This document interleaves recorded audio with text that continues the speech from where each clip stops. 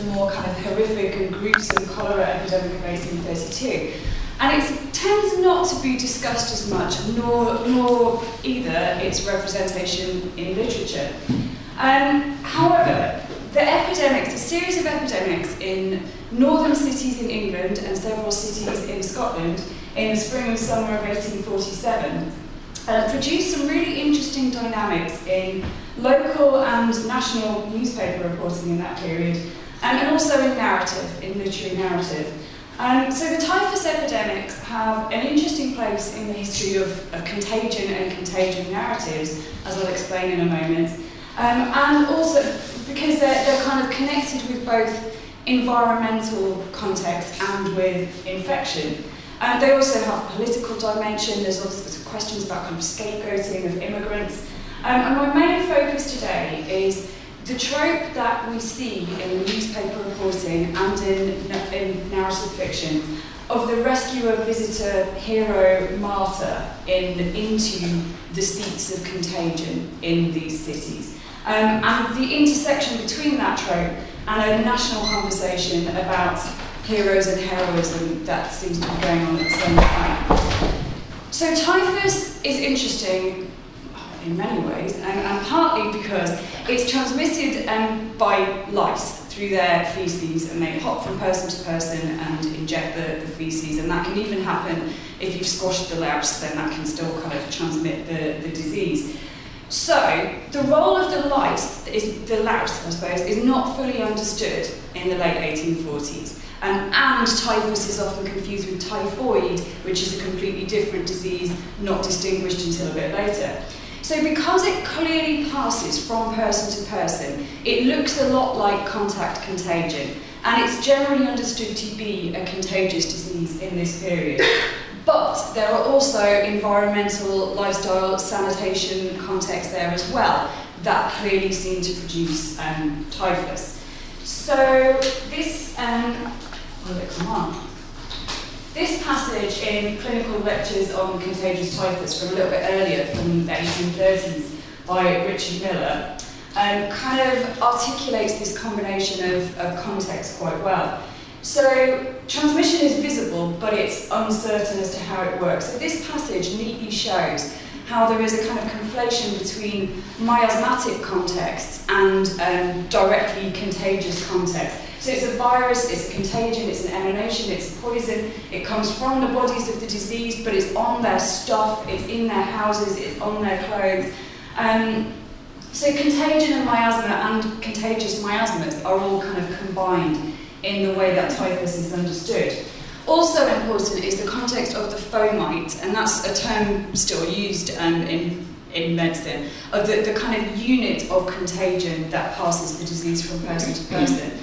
And obviously the fomite in this instance was the louse, but this isn't understood. So there's a lot of emphasis on the buildings, on the clothes, on the possessions of the sick, and on the ways in which these kind of nebulous little fomites might be carried around on people who have been near the sick or who are sick.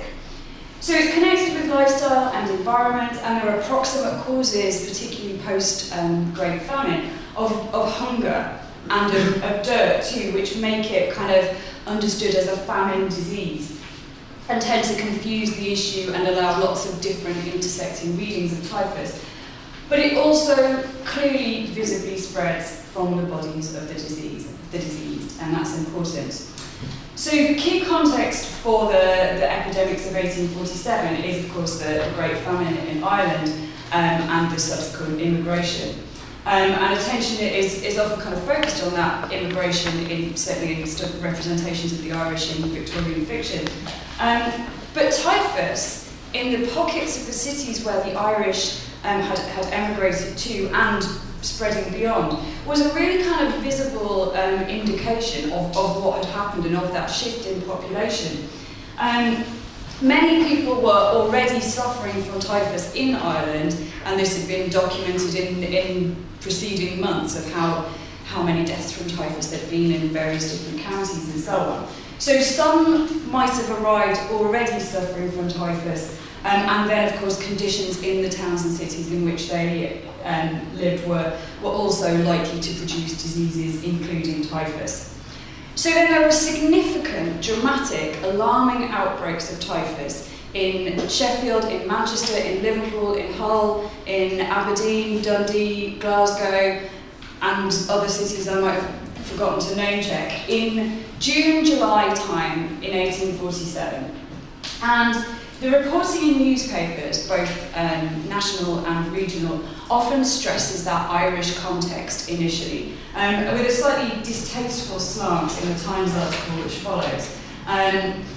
Typhus is still going on, it hasn't really slowed down, but it is pretty nearly confined to the Irish immigrants and the localities in which they congregate. There's some kind of overlaps with the way that sometimes the right-wing or tabloid press often talks about the threat of TB epidemics in London today, and attributes that to unscreened immigrants and the squalor in which they live. And there are distinct kind of overlaps between those two discourses.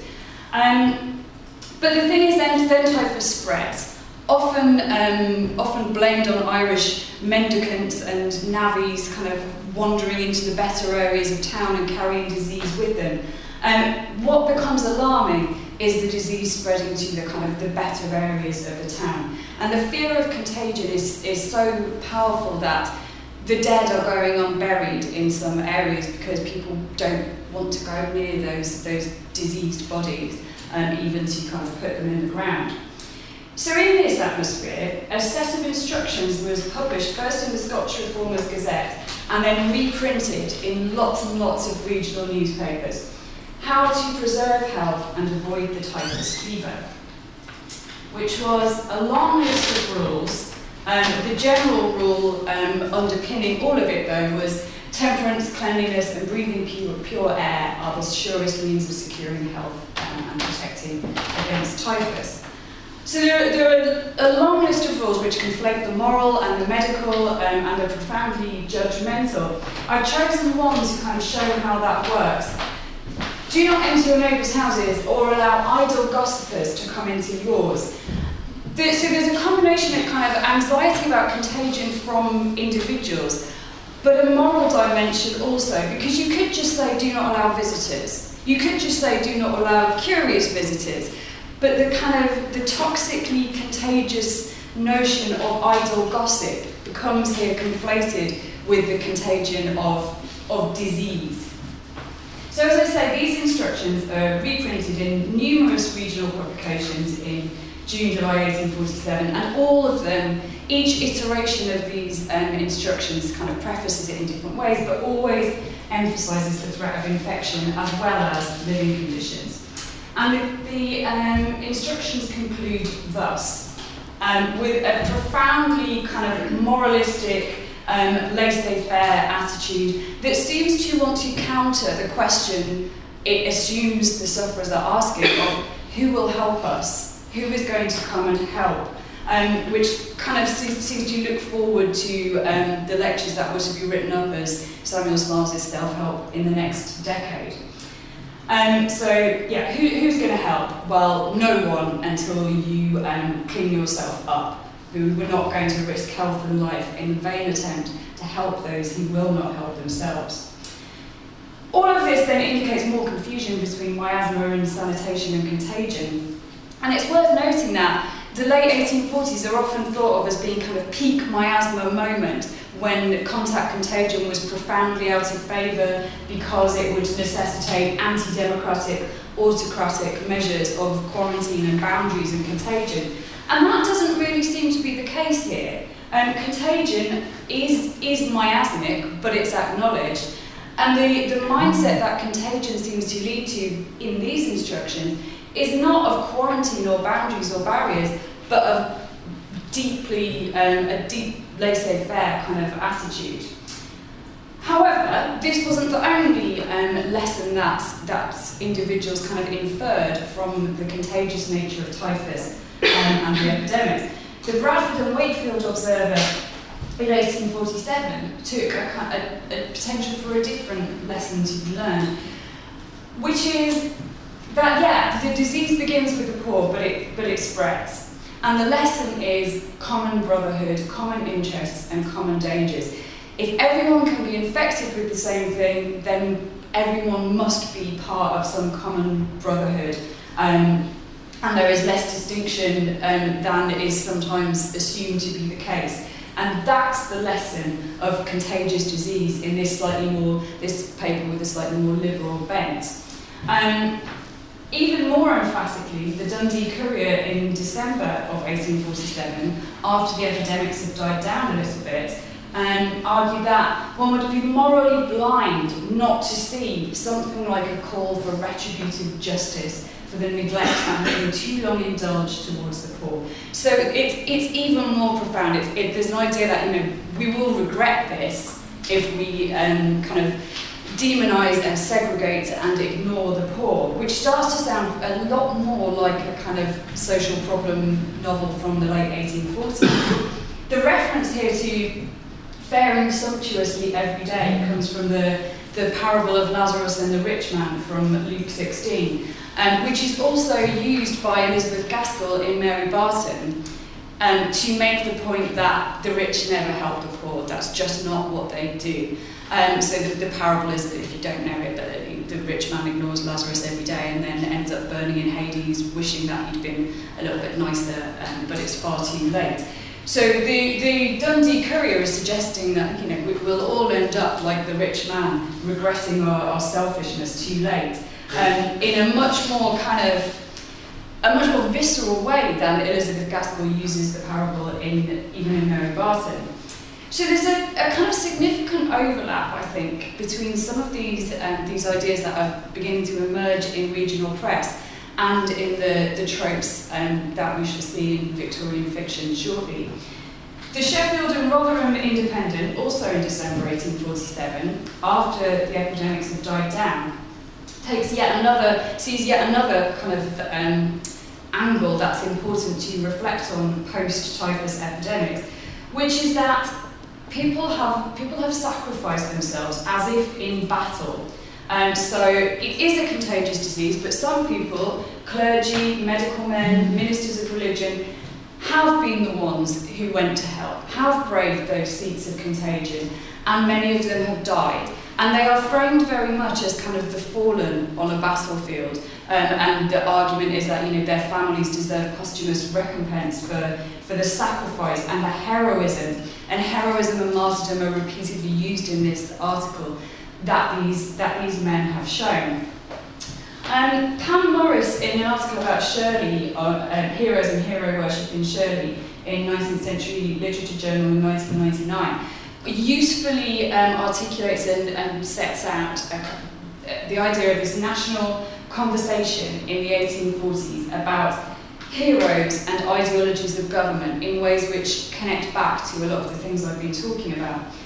So Morris neatly sets out and articulates that there is, on the one hand, an ascendant Whig or bourgeois ethos of individualism and laissez-faire in this decade. That comes up against residual patrician values of paternalism, traditionalism, and inherited duty. At the same time, there are emergent demands for mass participatory democratic order, as we see in the Chartist movement, most notably.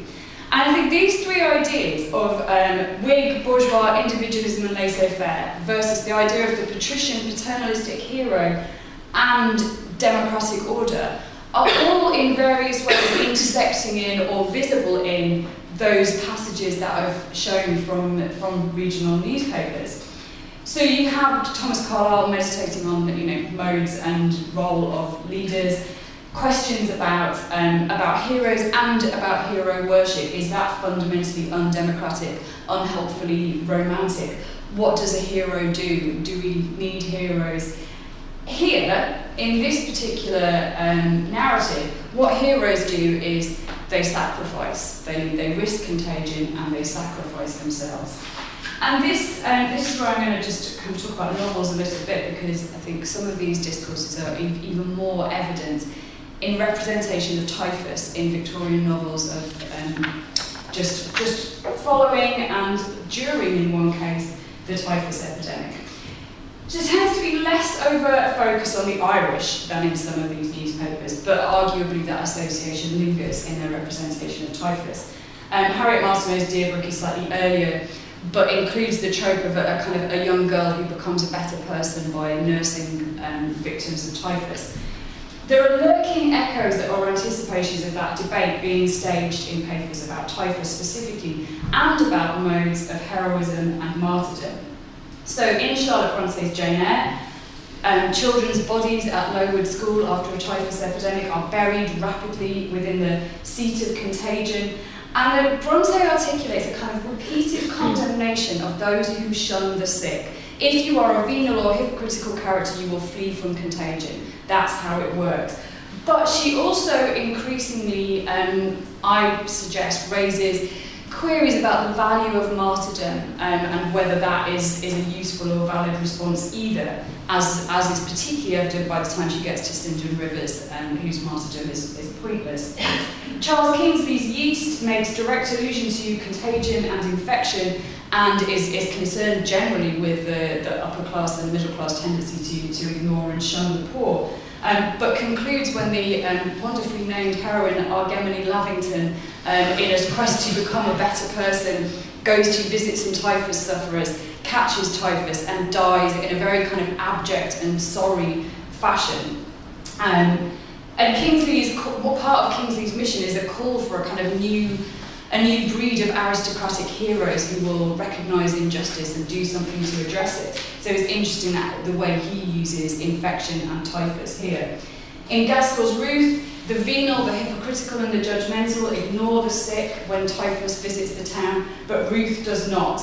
And she tends to them, she nurses them. Ultimately, she catches typhus from the man who ruined her reputation and achieves a kind of heroism through doing that. So, my kind of key points here are precisely because typhus was conceived of as being contagious, which in itself is interesting, as I've tried to suggest. It's because of that these debates can be played out. If England was uncertain about autocracy, leadership and heroism at this juncture, typhus invites consideration of all of these things. Activism in the novel is often allied to complex ideas about heroism and martyrdom. These novels tend broadly to reject the human implications of contagionist ideologies on an emotional level, but fear contagion and dramatise contagion nonetheless.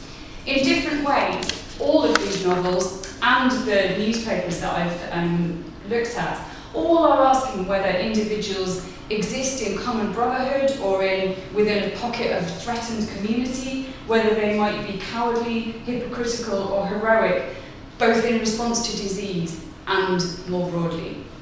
Thank you.